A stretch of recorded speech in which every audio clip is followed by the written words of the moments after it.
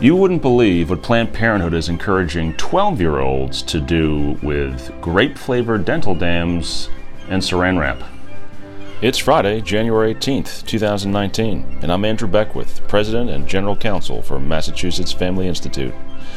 You're listening to the Mass Family Update, your source for the latest insight on the intersection of faith, family, and freedom in the Commonwealth. You know, the sex education curriculum in our public schools is a topic that is always coming up here at MFI. We'll pretty consistently get phone calls from parents who are just flabbergasted, frankly, and outraged by what their children are being taught in school. And so often it'll be after the fact that they'll find out when their son or daughter comes home and shares with them some of the things that they're being taught. So one of the research projects I did early on when I joined MFI was to order some of these sex ed curricula that are being used in the Massachusetts public school system, and really it was shocking. My eldest was, I think, in 7th grade at the time, so I ordered the middle school curricula, figuring I'd have a reasonable approach of what would be appropriate for my kid at that age. And one curriculum called Get Real, which we've been talking about for years now. It's put out by Planned Parenthood League of Massachusetts. Their middle school curricula encourages, among other things, 12 and 13-year-old students to use saran wrap as a makeshift prophylactic for oral to anal sexual stimulation, which I was a prosecutor in the Marine Corps before I came to MFI, and I prosecuted my fair share of sexual assault crimes and rapes and things like that, pornography and government computers. And I didn't even know that particular sex act was a thing. But apparently our 12 and 13-year-olds need to be educated on that and how to do it, quote-unquote, safely. So I've got Michael King with us again here today. He actually just had kind of a disturbing conversation with a former youth group member of his whose younger sister, the youth group member is now, I think, just graduated, but his younger sister is a freshman at a local Massachusetts public school, and some of the stuff that she's bringing home, he's concerned about as a young man himself. Tell us about that, Mike. Yeah, it's quite disturbing. I mean, he's a recent grad, as you said, of the Tewksbury High School, and he was talking about his own experience back when he was in 9th grade. This was only, 4 or 5 years ago. And we talked about the whole abstinence thing, and I said, did you ever, were you ever told that was a great option? And he said he really couldn't even remember anything about abstinence because it wasn't emphasized whatsoever. I mean, we see in the Get Real curriculum, there's, I think, 15 different ways to have safe sex, and abstinence is on there, but definitely not a priority item. Right, and even the definition of abstinence, I'm not sure if it's in the Planned Parenthood curriculum or one of the other ones that was recommended by the Massachusetts Department of Secondary and Elementary Education, or Elementary and Secondary Education. They have a series of curricula they recommend, and one of them, I remember, lists a number of activities that count as abstinence, including, I think, outer course, which I'll let you figure out what that means. But so even with a broad definition of abstinence, they're not really talking about it in the schools. Yeah, and also referring to pregnancy in the term of unwanted pregnancy, right? And then asking him, did anyone ever emphasize marriage or give you a vision for marriage or sex within marriage? And, he almost laughed that question off, that, the marriage isn't even an ideal that's taught in these classes. I asked him, well, what happens if, a student, or how did they talk about the idea of abortion? And he said that the teacher actually encouraged getting abortion. I said, why? Because he said, well, because you're young, you shouldn't need the quote-unquote burden of a child. And then we talked about, well, how do parents get involved? Would you tell your parent? Was this something that was encouraged? And he said that they were encouraged not to tell their parent. We, in our Engage the Bay State curriculum for churches, we talk about this assignment where you're given to actually figure out a way where you can hide this kind of information from your parents. If you want one and your parent will, it's basically saying if you want to get an abortion, your parents will most likely say no. So that's why you shouldn't tell your parents. If you are a girl, you don't need the guy's permission. And not even really talking about the trauma that this does to men when it comes to an abortion. The parents might actually know best for their child in that situation. Yeah, or he even said that they were referred to a clinic in New Hampshire that would give them an abortion. Out of state. Out of state. So crossing state lines, now you're talking about potentially a federal crime. Right. Wow. Yeah, it was an eye opener to have that conversation with him, and I asked him. I said, well, do you ever talk to this with your parents? Do you ever talk about this at church? I mean, obviously he was in my youth group, and we did talk a lot about these issues, a few years back. But I asked him specifically. I said, well, what happens if you were a ninth grade student, 4 or 5 years ago, and you had a girlfriend and she became pregnant? Is that something that would you encourage her to go get an abortion? And he's, growing up in a Christian home, going to church, going to youth group, he emphatically said that, not emphatically, but he said without real question, he said, yeah, I would encourage her to go get an abortion. He would have at that time. Because he knew no other option, right? Because the church wasn't talking about it. He didn't talk to his parents about it.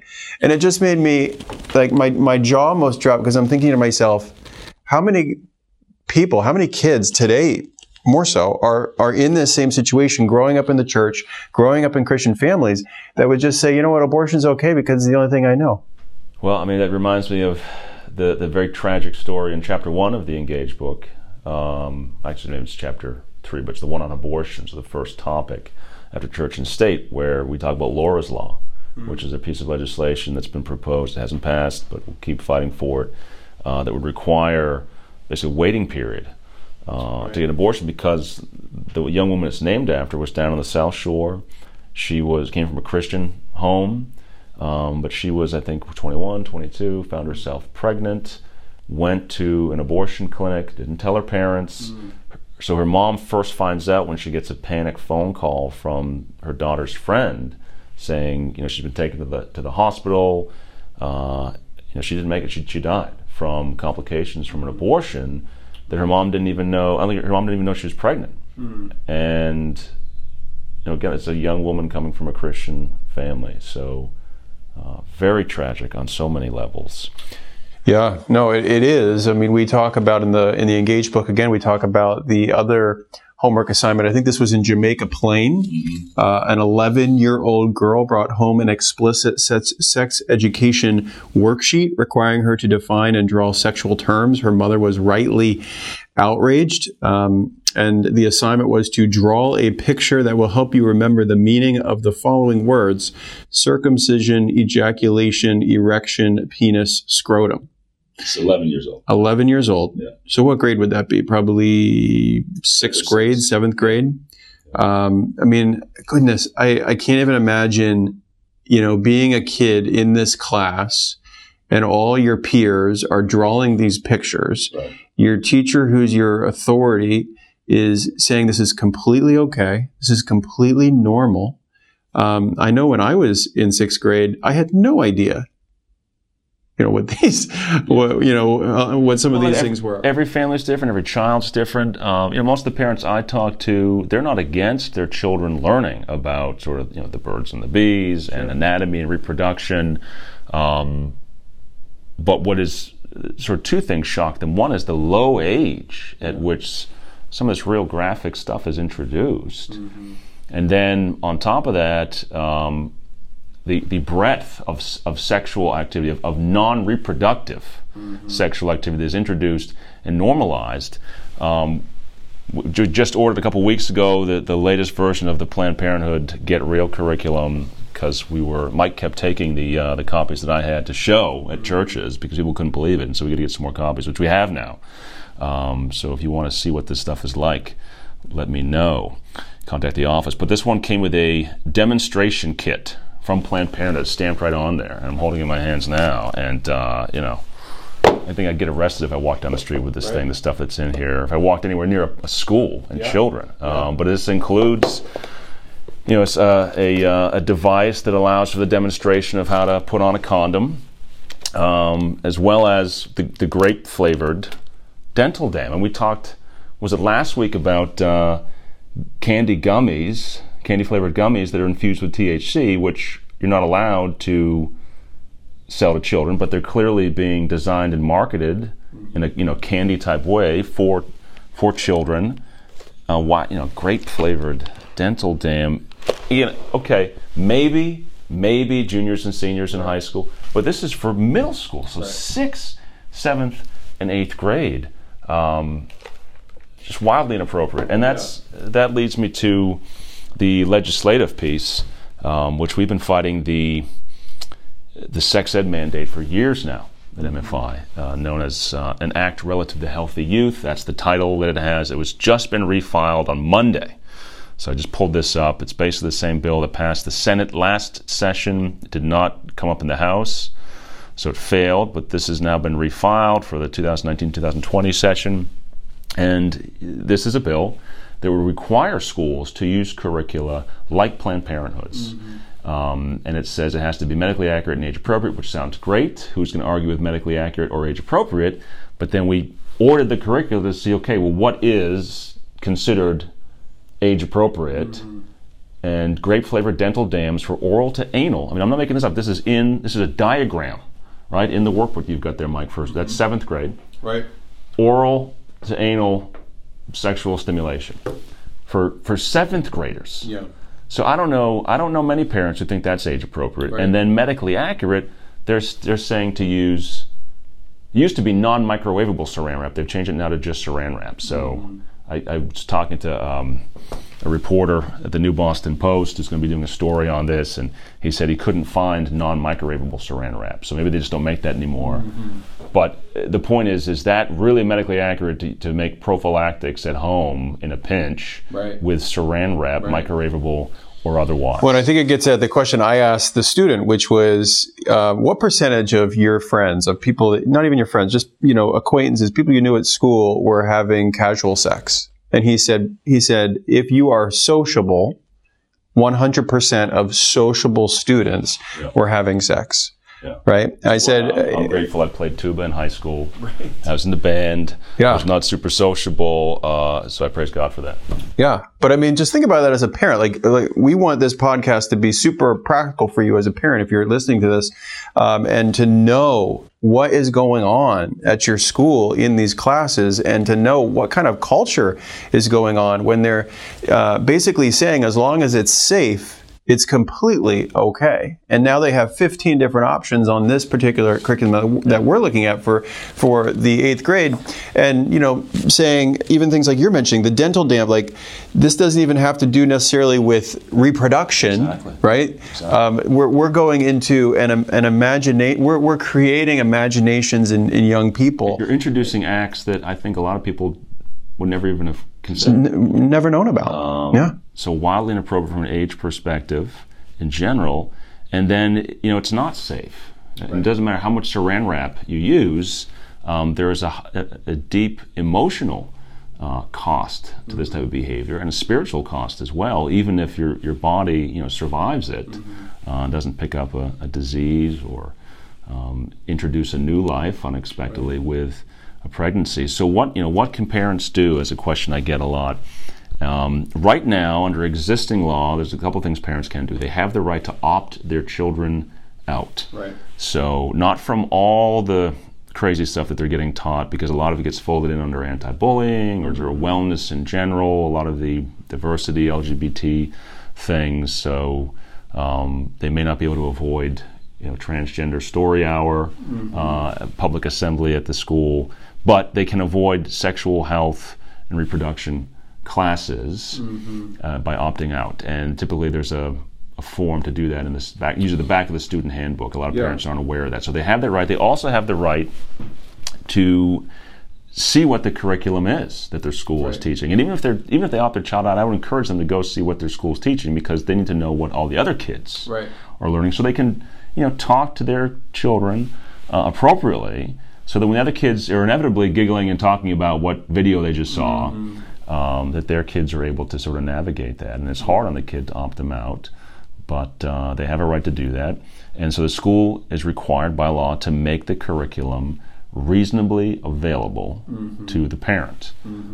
So they might say, okay, I have to come in at, the second Tuesday of the month at 2:30 in the afternoon, sit in this little office and go through it for half an hour, but they have to make it available. Yeah. And I encourage parents to take a look at it and to opt their kids out. But you would think one of the bills we've been fighting for years is to make it opt-in.